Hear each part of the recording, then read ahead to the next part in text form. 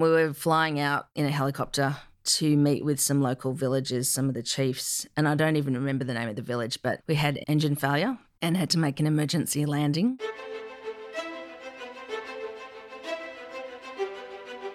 Welcome to the podcast where we track down Australian war veterans, have a chat with them, and hear their stories. I'm Alex Lloyd, and this is Life on the Line. The single greatest sacrifice I've made is my family. There were a couple of public beheadings. In order to kill, you've got to be a little bit angry. Not psychotic, but just angry. We could look down Frankfurt and see it on fire. Stuff blowing up everywhere. There will be no surrender. And then they had to fight an enemy in amongst women and children in those buildings. I could never not go back. They were my friends and they felt like family. She did say, "You've changed." A soldier put everything on the line to help one of our blokes. Tamara Sloper Harding is a veteran of the Royal Australian Navy, a peacekeeper, and an advocate for Soybata, a village in Timor. Tamara spoke to Thomas Kay about her inspiring interactions on deployment, her negative experiences back home in uniform, peacekeeping, and her passion for the people in one of our country's closest neighbours.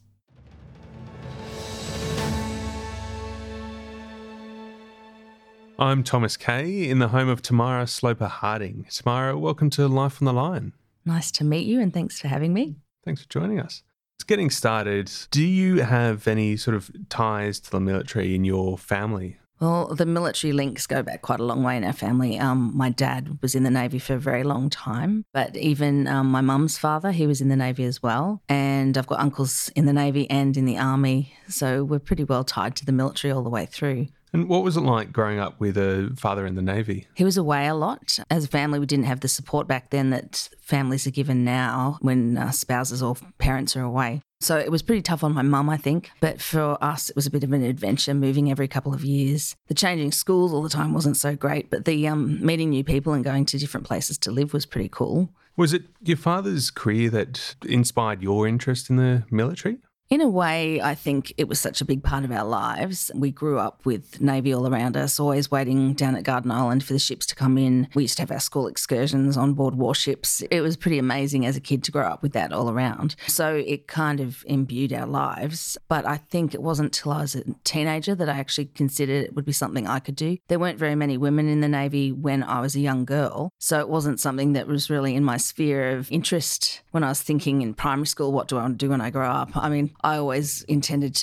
I wanted to get into diplomatic service or something like that, or journalism even. But then everything I was interested in, I seemed to be able to coordinate to do that in the military. So as a teenager, when the idea about scholarships to ADFA came up, that's when I first became interested in pursuing that sort of line of work. Was it always the Navy that held a part of you? Like, so having your father and your grandfather in the Navy, did you ever think about the Army or Air Force or any of the others as well? No, I think it's life at sea that really hooked me. Just that whole different type of camaraderie and everything amongst naval people and the friendships and things. Yeah, you get that in the Air Force and the Army as well, but it's a very, very different lifestyle, different way of pursuing the same goals as well. So it was always Navy, I think. And when you were growing up, did you have a big interest in history? Yes. Yeah, I was always very interested in history and the way different countries do things and the personalities of their leaders and what would affect the way a country developed and, just sort of the intricacies of maybe the psychology of the politicians and that sort of thing. I found that really interesting. So was it your dad and granddad that thinking about all their career, their time in the Navy, that you're like, that's it, there's that sudden switch and you're like, I'm going to do that? What was that moment like? No, it was more that I couldn't imagine living my life without having the Navy somewhere in there. I was at that stage, sort of later in high school, interested in psychology and human development and the way people manage each other in business and that sort of thing, but really interested in foreign affairs and interested in reaching out to help others. I guess some of it's that romantic notion that teenagers have wanting to save the world and do something that's really meaningful and make a difference. I did want to do all of that and pursue that type of career. So I knew I wanted to do something that was providing a service, doing a service for the greater good in a way. In my naivety, I didn't really understand what that would entail, but I'm pretty happy that in life, I seem to be able to make a difference, not just now with the career all finished, but with what I'm doing now and reaching out to others in Timor. Yeah, I hope that I'm fulfilling all my dreams. It feels like it. So tell us about you joining up. So 1987, was that right? Yeah, I went to the academy in 1987. I'd received a scholarship when I was in year 10 at school, but then when I finished year 12, I was still quite young. So they told me to wait another year before I came to ADFA. If that had happened these days, I probably would have had a gap year and gone travelling, but that didn't really occur to me in 1986. So I went to university for a year to fill in the time and then went to ADFA in 87 when it was still pretty new and there were a lot of difficulties going on, a lot of teething problems, which hopefully have been rectified now. But it was a pretty character-building experience, I should say. Oh, I bet. Tell us about your experience at the academy. Well, it wasn't very pleasant, and hence I only stayed for the 1 year before I transferred to the Naval College at Jervis Bay. The incidents of 1987 have all been investigated in the last few years, and a lot of us have even received apologies. It was nobody's fault, really. It was just mismanagement of a new training institution. But unfortunately, it really impacted quite badly on a lot of people's lives, especially a lot of the young girls. As much as I hated it at the time, the experiences I've had there have really helped me in the rest of my life, helped me to help others. And I do think they set me on a path to reaching out and helping others in similar situations, even in Timor in 99. The skills and experiences I'd had under training at the Defence Academy, as awful as they were, really provided me a good emotional background to deal with some of the situations I found myself in with local women in East Timor. For a lot of people, that would have made people want to pack their bags and say, that's it, I'm not going to put up with this anymore. But that didn't stop you from wanting to join the Navy, did it? Well, I didn't see what happened at the Defence Academy as a Navy issue at all. In fact, I didn't feel like I was in the Navy when I was there. It was a bit of a shock. I thought I was joining the Navy. And I spent my first few weeks going out bush with the Army, doing Army-type training, and I wasn't at all prepared for anything like that. Really didn't have a tri-service flavour. Back then in the early days, it was very much an Army institution. So it didn't put me off being in the Navy at all. And then, it did impact me quite badly that year. I would do things like stay in my room and not go to classes because I was too afraid to leave where we lived, and I wouldn't want to be seen by any of the other, like the older male cadets or anything like that. So it had a really negative impact on me. But I think what helped me was that in transferring to HMAS Creswell, the different type of environment, and the other midshipmen had actually been briefed. I didn't find this out till sometime later, but they'd been briefed about my experiences, and they really rallied around me like a group of brothers and went out of their way to make me feel comfortable. The leadership team were really amazing in catering to any issues that could have arisen because of my past experience, and it was quite a healing year for me, probably one of the most fun years of my life. Being down at Jervis Bay, it was pretty special, but it did change my view on the military, gave it a bit of a more positive swing after the experiences of the year before, and it also changed my view about men in general too. I'd left the academy thinking some pretty unpleasant thoughts about what men must be like in the real world, and being at Creswell and being cared for like a sister and a mate by other guys, that really did. I've got a lot to thank those guys for because they did change my life. I could have gone down a very different negative path, but having that year at Creswell really did set me back on the positive road ahead and enabled me to do what I do now. So what was your first ship that you served on? Probably training cruise. When I was at Creswell, we went on HMAS Stalwart and did a Southeast Asia deployment. And that was, because it was a training cruise for midshipmen, we did all kinds of duties on board the ship. So it wasn't just necessarily officer-type tasks. So it was great. And down to painting. I don't think they actually hang off the sides of the ship anymore to do that. But we did it in those days, and it was great fun. Baking bread in the galley with the cooks in the middle of the night. That sort of thing. We got to do everything to get a real understanding of how the ship ran. And I did feel pretty sorry for my Army friends who were out at Majura Range, just in the cold, where we're sort of going around Southeast Asia and getting to see some pretty exciting places and working hard. But the experience was just incredible for a 19-year-old. Following that, you were on HMS Tobruk. I had some more time training on Tobruk, but I wasn't a seaman officer at that stage. I had wanted to be a seaman officer, but my eyesight was pretty dismal, which I didn't realise until I tried to take a fix off a yacht once and then went and got an eye test. So I didn't spend as much time at sea as I thought I would. But yeah, I spent some time training on HMS Tobruk, and it wasn't until years later when I moved into intelligence work that I did more time at sea as an intelligence officer. Was being an intelligence officer that sort of target of where you wanted to go towards? It was. I was really interested in that type of work, and it fitted in with my research and history interests and politics and all that sort of stuff, and human nature as well, looking at the way people did things and why and what the results of that would be. That I found that fascinating. So that was where I was aiming to go. And then tell me about your time as a midshipman. I believe there's a story involving a sewing machine. Oh, yeah. That was one of the things at ADFA I spent such a hard time such a long time trying to be one of the guys. All the girls, we thought we had to be like the guys. But then when I went down to Creswell, I did take my sewing machine with me and spent a lot of time making board shorts for all the other midshipmen and going on the Southeast Asian trip up top. We got to visit a lot of good fabric places at the market. So the guys would pick out the fabric they wanted me to make their board shorts out of. And I did spend a lot of time having to hem uniforms, but then they would do things for me like polish my shoes and stuff. So it all worked out. Sort of, we had a nice division of tasks that fitted in. But yeah, sewing machine's not normally something that you travel around with as a naval officer. I think things have changed. I have heard that other people do things like that now, but back when there were fewer women, you certainly didn't. And then, so talk me through your Navy career up until 1999. It was interesting because I couldn't, as a young officer, I couldn't transfer straight over to intelligence. We didn't have an intelligence branch. And so I had to do a lot of other duties, and I was working in administration, in personnel, and I was looking after families in our support area for a while. I was involved in organising funerals for deceased members, housing allocations for married members, all that type of thing. But it was a really good grounding for a young officer to get involved in all those different aspects of personnel management. Then I ended up in PR and media for a while. That was pretty different. And it was right at the time when the Swan incident about HMS Swan had just come out. And so the military were really trying to promote women as equals. And so I had a lot of time being interviewed by the media and everything just so they could have a female face out there.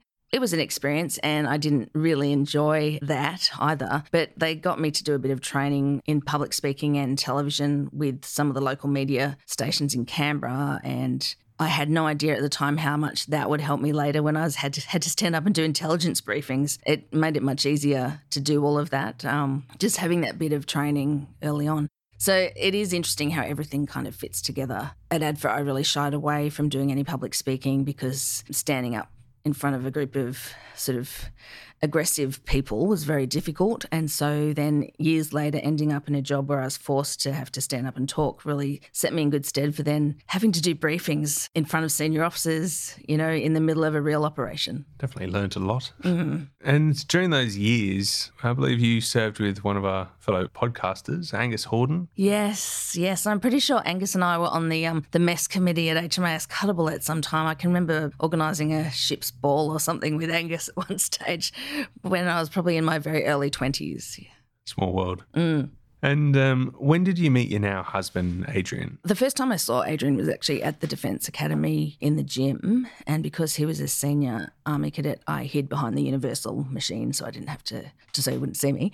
And then years later, I met him again at Duntroon Chapel at Mass on a Sunday night. I was volunteering then with the chaplains and assisting them with young female cadets who were in Duntroon Hospital who'd had bad experiences, and I was providing a bit of peer support for girls who'd gone through similar things to what I'd gone through years and years before. So I got to know the chaplains very well, and I don't drive, so I didn't have a car. So often they would arrange for Adrian, who was on staff at Duntroon, to help me out. And we saw each other at church every Sunday night, but we're just friends for a really long time because both of us didn't think that people in defence should fraternise, and we're pretty military back then, and we're really good friends, and I think that was part of what made it so special when we did end up together. One thing led to another. Well, it took almost 10 years, but yeah. And I believe timing wasn't quite on your side when it came to you first learning that you were being sent to Timor. No, and I don't know if we've really quite recovered from that timing.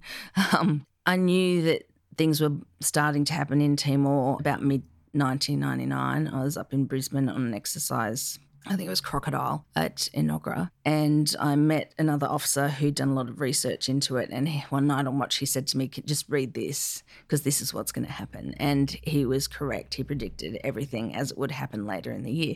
And after that exercise, I sort of came home and said to Adrian and my dad and a couple of other people, something's going to happen, and I hope I'm still here for the wedding.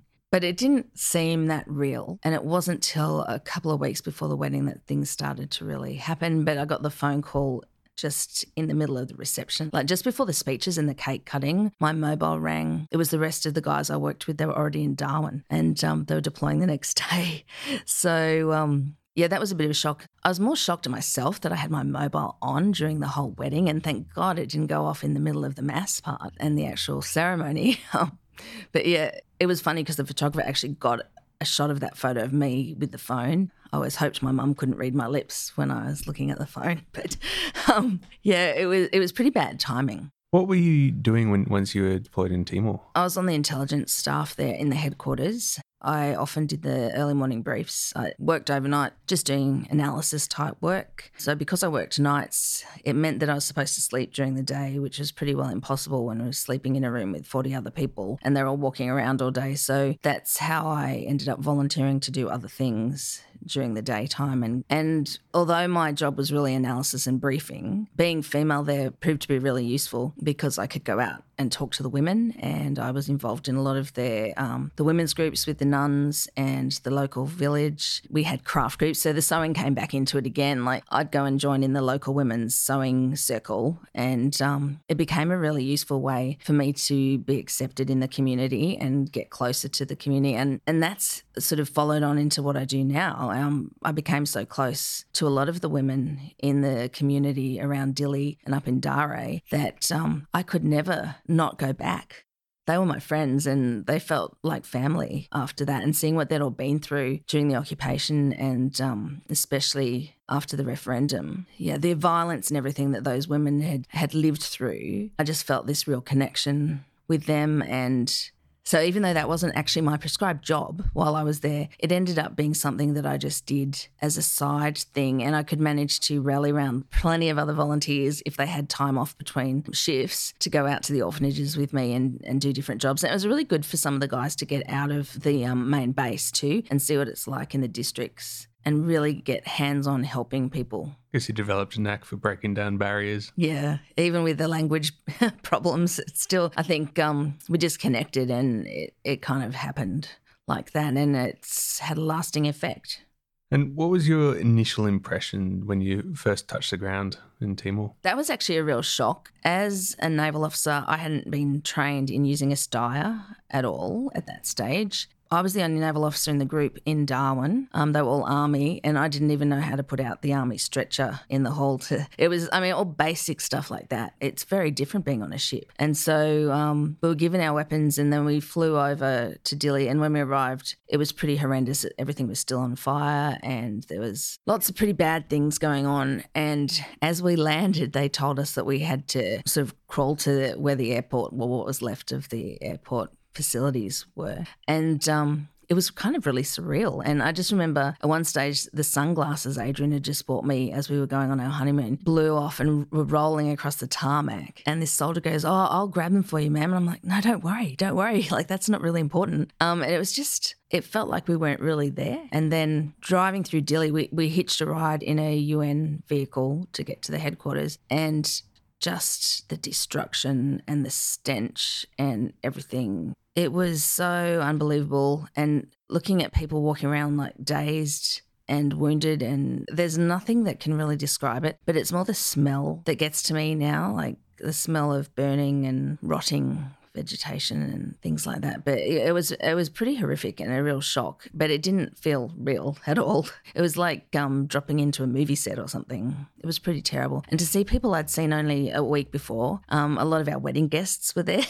And so that felt really weird because I'd only just seen them. And then I was seeing them walking around in body armour. It was just very odd. And they looked at me and went, "What on earth are you doing here? You're meant to be on your honeymoon." It was just, the whole thing was really surreal. What was it like with your experiences there, such as interacting with the locals? I found getting to know the locals was probably the most rewarding thing about the whole experience. I spent the first couple of weeks there wanting to not be there, thinking, why am I here? You know, what am I doing here? But after I got over that sort of initial stage and got to know the locals and really understand what had happened, everything changed. And there was even a stage where I didn't want to come back to Australia. After a while, I thought, no, I just want to stay here because nothing in Australia seemed to mean much anymore. When you saw what these people had gone through and what life was like there, I was quite prepared just to stay. And if I hadn't just got married, I probably would have just ended up getting out of the Navy and staying in Timor. But my boss sat me down and had a big talk about how you have to go back and face real life. And, you know, we all have to go back at some stage. But I become so attached to a lot of the locals and seeing the children everywhere as well. And I was visiting all the orphanages and they were trying to find kids' parents. And it just kind of really got to me. And I knew that nothing would be the same after that.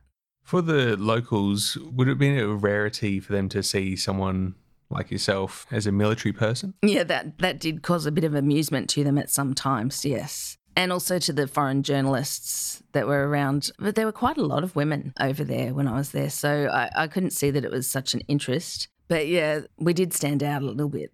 When looking back on Timor, are there any memories that jump to the front of mind, like whether they're funny or serious? There's a lot of memories, but there's some that really stand out. And it's even hard, like there's a lot of funny stories, but there's some that are really emotionally hard to think about too. Little things like, even as a very junior officer, providing the briefs to the senior officers and recommendations to think of what the impact of what you're suggesting could have on people. Like, there was one incident where I got to know some of the aid workers, and we had a bit of a problem with aid workers just going out to the districts when it was dangerous, and even though we told them not to, they would continue to do that. I understand that a bit more now, but back then it was really frustrating. And one night an aid worker contacted me wanting the troops to come out and help them, but we couldn't do that. We couldn't organise that because of other situations that were going on. And I heard afterwards that one of the children that she was trying to get us to help passed away. And so that, to me, I felt really responsible for not pushing harder, for not really making it happen and getting the help out there. The thought that a child died because we didn't provide the support that someone was asking for, that's been really quite hard to think about. And maybe that's why I want to help everyone now. I don't know. There were things like that, but there were lots of other funny things just living with that many people from all over different countries in close quarters with very little sort of comfortable things to make life easier. I mean, the first few weeks just on ration packs and everything. And we were in the headquarters, so it was nothing compared to what the guys out at the border were going through. Those guys really did it tough, and there's just no comparison. They'd be out there without water for weeks, and it was really terrible for them. And we'd be sort of living in luxury compared to them, you know. We even made our own vegetable garden and a deck out of old planks of wood, but still, compared to how you are at home, it was pretty different. And especially, you couldn't compare that life to a life on a ship where you have running water and a nice cabin to go to. So sharing a room, big old sort of room with a whole lot of guys and everything that goes along with that was pretty interesting. And it came back to that whole me doing craft and making things. They'd find broken stuff around the place and say, can you fix this? Can you make this into anything? And they we used to collect the Freds out of the ration packs, and they're the devices you use for, it's a can opener and you can eat with it as well. It's like a spoon. And they're called Freds for a reason which most defence people probably already know about, but I won't go into it now. But they'd collect them. They asked me to make wind chimes. So we had all these wind chimes hang up. Like, I don't know, maybe it was a Navy thing, but the Navy guys I lived with wanted to make where we lived a little bit nicer. So they'd do things like put up shelves and find old furniture, and we'd do it up and plant our little garden. I think I even had tins of paint sent over to me from Australia to try and cover up the bloodstains on the walls and things like that. So we did try and make our living experience a little bit more comfortable. So I'd make things out of whatever we found, and I was still doing, I carried around craft always in my pockets, because there was a lot of times when you'd just be stuck waiting somewhere, whether it's waiting for a meeting or we'd drive to meet some Timorese people, and time was always very flexible. So we'd sit for a couple of hours waiting for the meeting to start, and I just couldn't sit there. So I had things to do like crochet or embroidery or something that I just pull out of my pocket, which was really good because then the women would come and talk to me.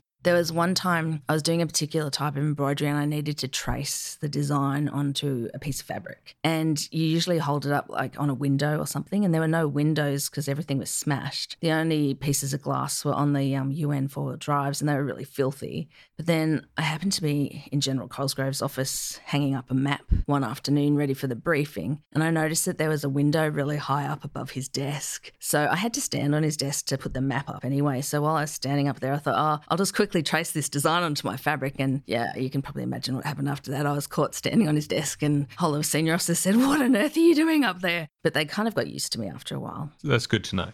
And then what came after Timor for you? It was strange to come back.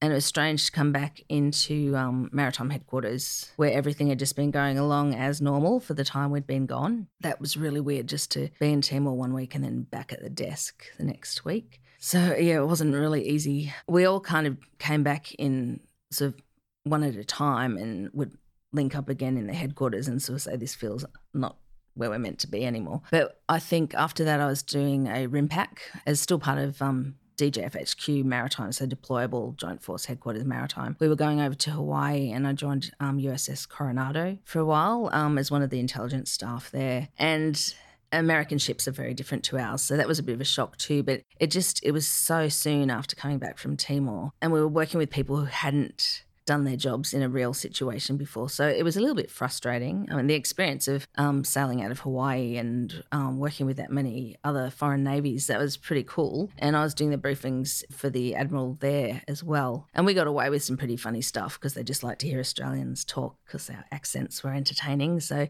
I ended up having to do the briefing all the time. It was fun, but it was just such a shock after being in Timor, and I didn't really want to be there. And then what was your next deployment? I wouldn't call it a deployment, but after that, I was working in an area that specialised in Southwest Pacific interests. And so I had to go over to Bougainville, where the Peace Monitoring Group was, to get an idea about what was happening over there. And I mean, I'm pretty lucky to have got to do things like this. It was pretty exciting and certainly not very Navy. So I went over there for a while and I met with lots of the local villagers and people of interest to get to know. And that helped set me up for my next job so I could get a good all-round view of what was happening in that area of the world, because that hadn't really been my area of interest before. So it was pretty exciting. You picked up a few significant memories while there as well, didn't you? Yes. Lots of people said they'd never fly with me again after that. We were flying out in a helicopter to meet with some local villagers, some of the chiefs, and I don't even remember the name of the village, but we had engine failure and had to make an emergency landing. Because the guys had been sort of teasing me as we were getting in, like the loadmaster was carrying on and sort of joking. When he said crash positions, I actually thought he was joking still. And he goes, no, this is real. There was an army nurse with me, I remember that, and she was sort of just leaning out taking photos still because it just seemed like, no, this can't be happening. And so it made this emergency landing in the middle of nowhere. Yeah, lucky it didn't seem real. But all I could think of at the time was, oh no, I've left my room in a mess at home. Adrian will see how messy my drawers are. I haven't folded my socks properly. You know, all I could think about was things like that. Because although we'd been married quite a while at that stage, we hadn't really lived together very much because we'd both been in different places. So I was thinking, oh no, if I die, he'll see how messy my drawers are. Oh no. But then we ended up sitting there for hours and I carried around some of those Robert Timms coffee bags in my pockets because I liked to have a real coffee, and we had condensed milk. So we lit a fire and had coffee, and the guys were going, oh, do you really carry this stuff around all the time? I said, yeah, well, you never know when you'll need a real coffee. And it was pretty boring waiting for someone else to come and to get us. But I had my craft to do, so I was crocheting and filling in a bit of time, just chatting to people, and no one was hurt or anything. So it was pretty relaxed once we'd got to the ground. And then some villagers came out of the middle of nowhere carrying a whole lot of stuff for us to buy. There was nowhere nearby, so they must have been walking for quite a while to get to us. So I did a bit of shopping, bought some baskets to keep the crochet in, and then one guy was selling sarongs with New South Wales rugby on them. So I thought, I'll buy one of those for my dad. And eventually we were going back in the rescue helicopter, but the guys were going, "You're just unbelievable. Like, we're in the middle of nowhere and you managed to have coffee, do craft and go shopping, but we're never flying with you again." Because that was probably the third time that had happened to me. Not on that same trip, but yeah, I just seem to have bad luck in moving vehicles. So, yeah. Have you set foot in a helicopter since then? Yeah, I have. Yeah, a few times since then. And it is fun. And there's not as much to crash into as if you're driving on a road, but yeah. With you in the Navy, husband in the Army, that didn't really leave much time for you as a family, did it? No, it was a while before we could actually sort of all settle down and be in the one place. And when we planned to have the kids, and because we were both a lot older as new parents, and I had this idea that I wanted to get back to work quite quickly, and we knew we wanted to have a large family. So I had enough leave stored up that I thought, okay, I'll just have a few of the kids while I'm on the first lot of maternity leave and do it all together. So we had 4 kids in 4.5 years, which was pretty insane now when I think about it. But we never seemed to get our postings in the same cities. And so initially I thought, I'll have the next baby take maternity leave and go up to Brisbane with Adrian. That was a bit of a shock for me, living in a married patch at Nogra with the rest of the Army families, when I felt like I'd only just finished, well, I was still in the Navy, but I'd only just finished working. And to go from being in Maritime Headquarters to being a stay-at-home mum with little kids was a really big shock. So eventually we were coming back to Sydney, and I was planning to go back to Navy part-time, and my parents were going to help out with the kids. But then we ended up in Canberra,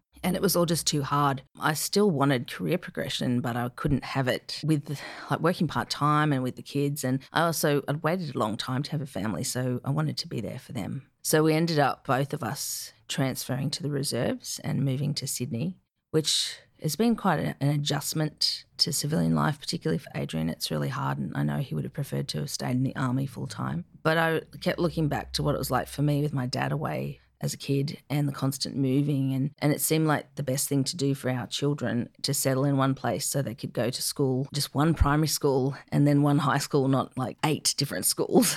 So we made that decision, and Adrian's still doing a lot of reserve time and really missing the Army. And I miss the Navy too, but I'm so busy now with the local community. And the plan was I'd go back once the kids are at school. I'd go back part-time as a reservist. But that was before the charity with Timor started and before I got involved in all these other things in the local community. During the time that you first decided, okay, time to have the children, did Adrian see any overseas deployments? He actually deployed earlier than that. He was with the UN after the first Gulf War, so he was explosive ordnance disposal and sort of specialised in chemical and biological weapons, I think. He could probably tell you a bit more about that. So he was over in Iraq. I know he was with a couple of Navy people that I knew, like divers, and from what he's told me, it sounded pretty awful. But he doesn't really talk about it very much.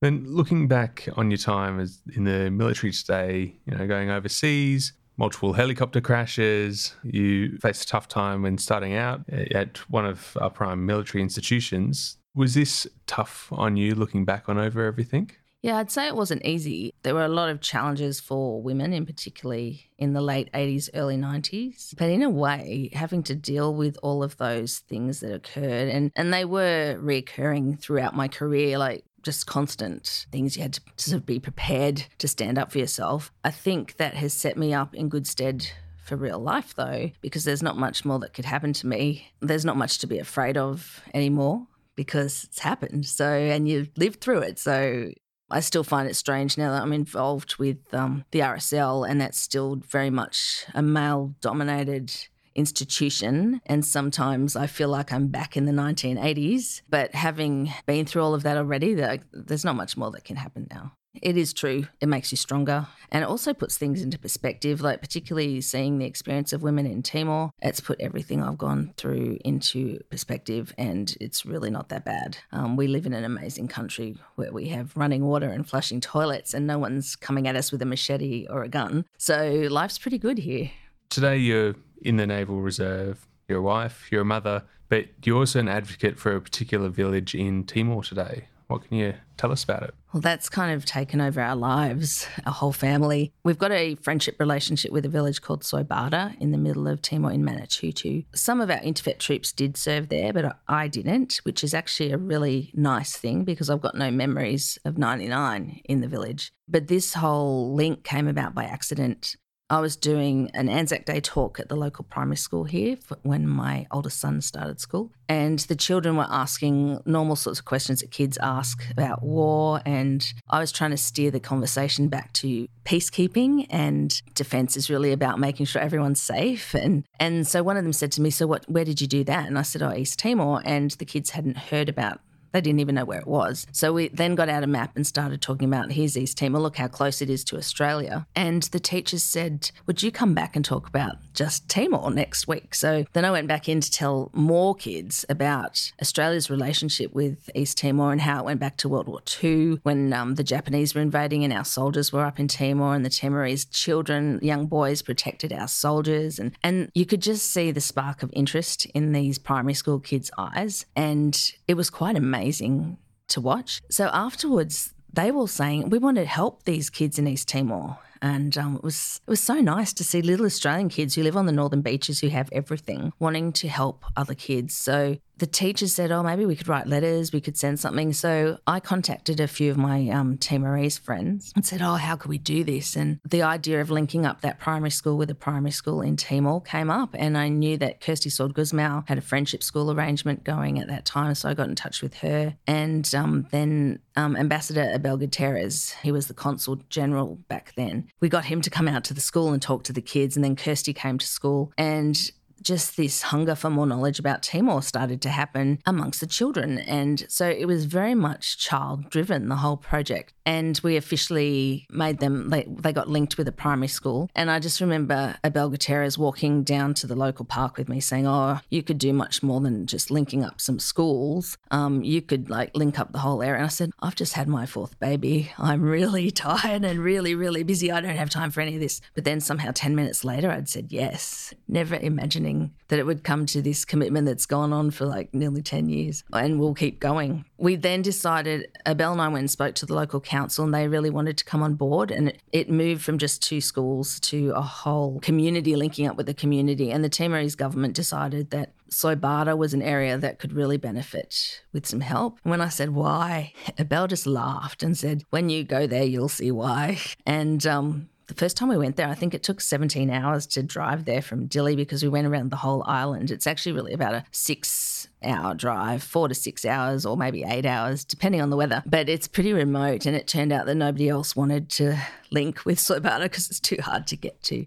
So then the local council linked up, and then different church groups and community groups and other schools all wanted to be involved. So it grew so big that we had to become a registered charity. And so that's where we are now, just trying to raise funds to enable the locals in the community over there to build their own schools and build their own all their own services. They have the skills and the ability. They just don't have the money at the moment. So we're providing that and employing people. So giving jobs back into that community, and everything we do there is guidelines are set by the local community. So we don't go in there as Australians saying, this looks terrible, let us fix it up. We have to sort of step back and say to the locals, what would you like us to help you with? And they've been very specific. They've got doctors over there now, and they've asked us to do things like provide new mother and baby packs to encourage the mums to come and give birth at the clinic instead of giving birth at home because there were so many deaths. So that's something that we do.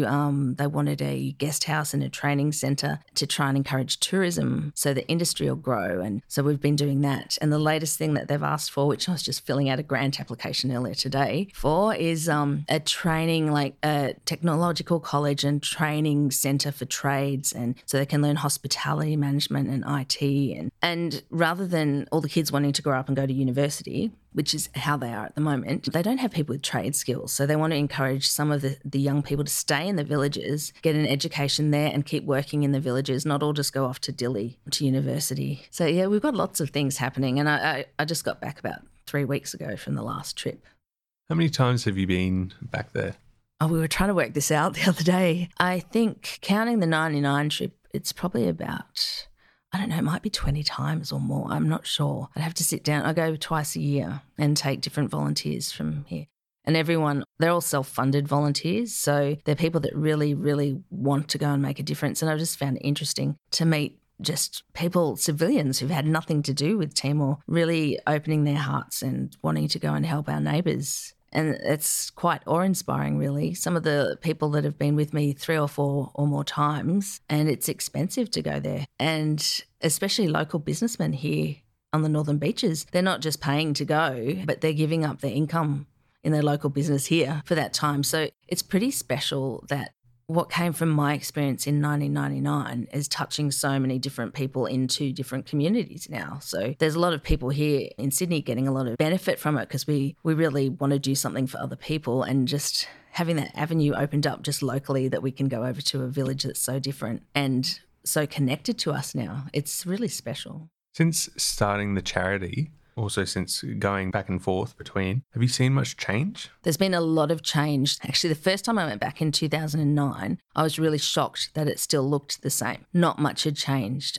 Driving through Dili, there were still the same burnt out shells of buildings everywhere. And I was quite horrified that nothing had happened in all that time. We're really behind the scenes, an awful lot was happening. And there was a reluctance to knock down some of those derelict buildings because there's so much memory and everything there too. So after that, it was probably around 2012, I started to really see a lot of change and a lot of development happening. And now it's phenomenal. Every time you go back, there's new roads and new buildings and infrastructure just developing everywhere. And the feeling amongst the people is different too. There's such motivation to get out and do something. It's really, really amazing and positive. But I was shocked when I first went back because it took a while to get going. But when you think they haven't had independence for very long, they're such a new country and there's so much, they've got to start from scratch. And they're starting really on the back foot because so much was destroyed in 1999. So there's an amazing video of Soibara from the 1950s. And when you see the kids in the school there, they're turning on taps and water is coming out. Like there's not running water and taps in people's homes or anything now there, but back in the 50s there was. So everything was destroyed. They've got a really long way to go just to get back to where they were before Indonesia invaded. And I think that for me is the key, like that upsets me the most, that Australia knew all of this was happening in 1975. And I imagine what Timor would be like now if they'd been left to just progress naturally and not have everything destroyed like that. They wouldn't be far off us in development, I don't think. But that's just my lay opinion. But looking at what it was like and the damage that's been done and just the destruction even of the forests, and so the crops and the animals, everything. It's really horrific, not just what happened to the people, but what happened to the land and what happened to their historic buildings even. Soibara's got some beautiful historic buildings from the Portuguese times, and you can still see bullet holes and things and the damage that was done in the Indonesian times. I saw one of your TEDx talks, and initially when you think of a charity and going to help make change, you'd think construction workers, but you took a hairdresser along with you. Yeah, that was the biggest eye-opener for me and changing my perception on how we should be helping. Because when we did start the charity and we'd go over there and see so much was damaged, like the toilet blocks were all wrecked and just the physical damage to the buildings, I just imagined we'd need to take builders and construction people and tradesmen. And yes, we do. But the biggest impact has actually been from taking one of my friends who owns a hair salon here in Avalon. And he's been over countless times now. And originally it came about because I don't like to go to the hairdresser very often because you have to sit still for too long. So I had my laptop open and I was looking at 4-wheel drives, trying to work out what sort of car to book for the next trip. And Ian said to me, "What are you doing?" And I said, "Oh, help me choose. I don't know anything about cars." And then he sort of said, "Why are you doing this?" And I said, "I'm going to this place." And I showed him a video of the road to get there. And he said something like, "Oh, I'm pretty handy. I could probably help you out. I'm a bit of a handyman." And I just looked at him and said, "You could teach this. You could teach skills from your hairdressing and your small business skills, that sort of thing." So it was just a very different way of thinking about things. And he came over and he connected straight away with the locals and had such a huge impact. It might just be him and his personality. Like he seemed to intuitively know how to relate to people, and they really, really clicked with him and the way he's respected in that village now. And it's just amazing for me to see someone I would never have expected to have such a huge impact and he's the vice chairperson of our charity. He's done all kinds of things over there now. He's helped with the water and sanitation projects. We actually had him helping with packing the mother and baby packs and distributing them on the last trip, doing the Days for Girls hygiene kits. We go and do those. And then he was training in CPR because he's qualified in that as well. So, yeah, he's a pretty qualified hairdresser. He could do anything. So I'm pretty lucky to have had friends like that and meet people like that who will take up the cause with a passion and be interested in the history as well and why we were there in 99 and why we should have been there in 1975. Have you got somewhere in mind where you, down the track you want to see where this charity can get to, like a benchmark or? I think we're progressing now to the stage where, because it's happened so quickly and it wasn't part of the plan, it wasn't part of my plan for my career or anything, and I'm not trained in anything like this. It's just kind of evolving. We're at the point where we really need to establish a board of directors and trustees and make it more formal, especially if we're going to be starting to apply for big grants. That needs to happen now, and it needs to be an entity that can manage itself without... I don't want to get rid of the actual small community contact we have. Like, we do still have lots of fundraising events that involve our local community, and people say to me, this is a lot of work and you're only raising $6,000 at a time, where you can go and do a talk and get a $10,000 check or put a grant application in for $40,000. And these small level things are very time consuming, but they're important because they keep the two communities linked together. And the people here in Sydney get a lot out of it too. The direct communication, like we've had knitting groups. We actually talk on Facebook chat with the craft group in Soibata at the same time. So the ladies there will be getting together, talking to us on Facebook while we're doing something to raise money for them here. And that's pretty special to have that sort of relationship. So I don't want to lose any of that. But I think we're getting to the stage where I've got to work out a strategy to raise more money and also some sort of handover plan, because I'm getting old now and I won't always be able to go and cope with the roads and all the rest of it. So we're lucky that we've got a lot of young people involved. UNSW students are involved, and the most interesting thing is that some of the children who are at primary school when this started are now at university, and they've been over there twice or more. So it's great to see those kids that initially started this project have grown up and are still helping, and that's pretty special.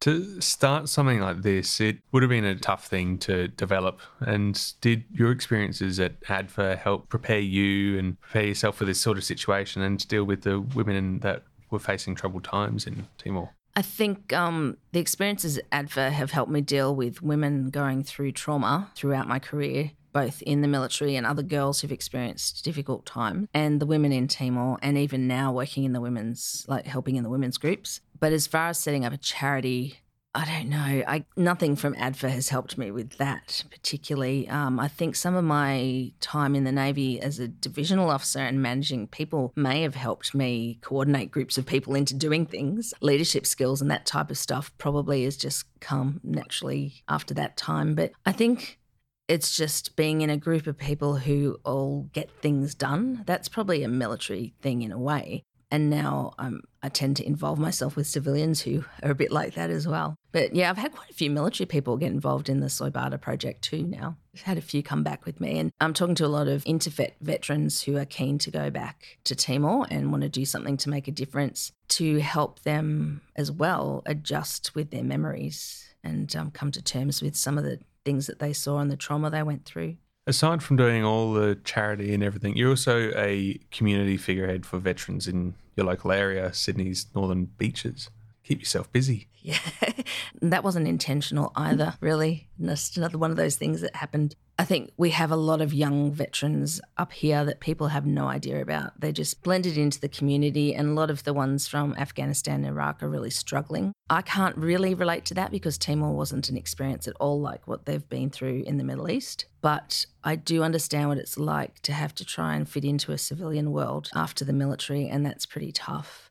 The RSL is doing a good job of trying to change to accommodate contemporary veterans into our organisation now, but there was a long time when they wouldn't feel accepted and they were really lacking something. So we've got lots of other different veterans organisations offering assistance, and trying to tap into that is often difficult. So somehow I've ended up involved with veterans and veterans' mental health. I ended up being the vice president of our RSL sub-branch, and that was really, I didn't think that would happen. It was kind of just an accident. But it was really good as far as getting women involved. They hadn't had women involved really at that level of our RSL here locally. But also, not that I'm a younger veteran anymore, but I'm still probably a little bit younger than the majority of our sub-branch members. And that hopefully will encourage younger veterans who really need our support to join and benefit from some of the mentorship that can be provided by the more experienced members. Looking over your career from having your father in the Navy and your grandfather as well to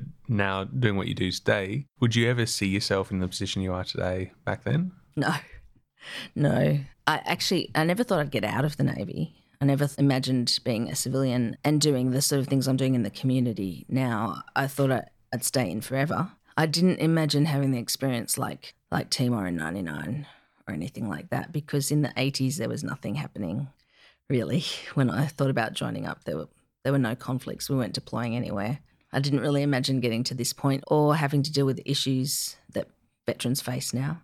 Well, Tamara, you've served your country. You are helping a lot of people and serving those in need in various different avenues. Thank you for your service and for speaking with us today. Thank you. But I do feel there are so many more people that do heaps more. I mean, people that make such a huge difference. Some of these guys and girls that have been coming back from the Middle East now, they really need our help and support. And what I've done and been through is nothing in comparison to what they're experiencing and what their families are going through when they return. So thank you for talking to me, but I do think there's a lot more interesting people out there.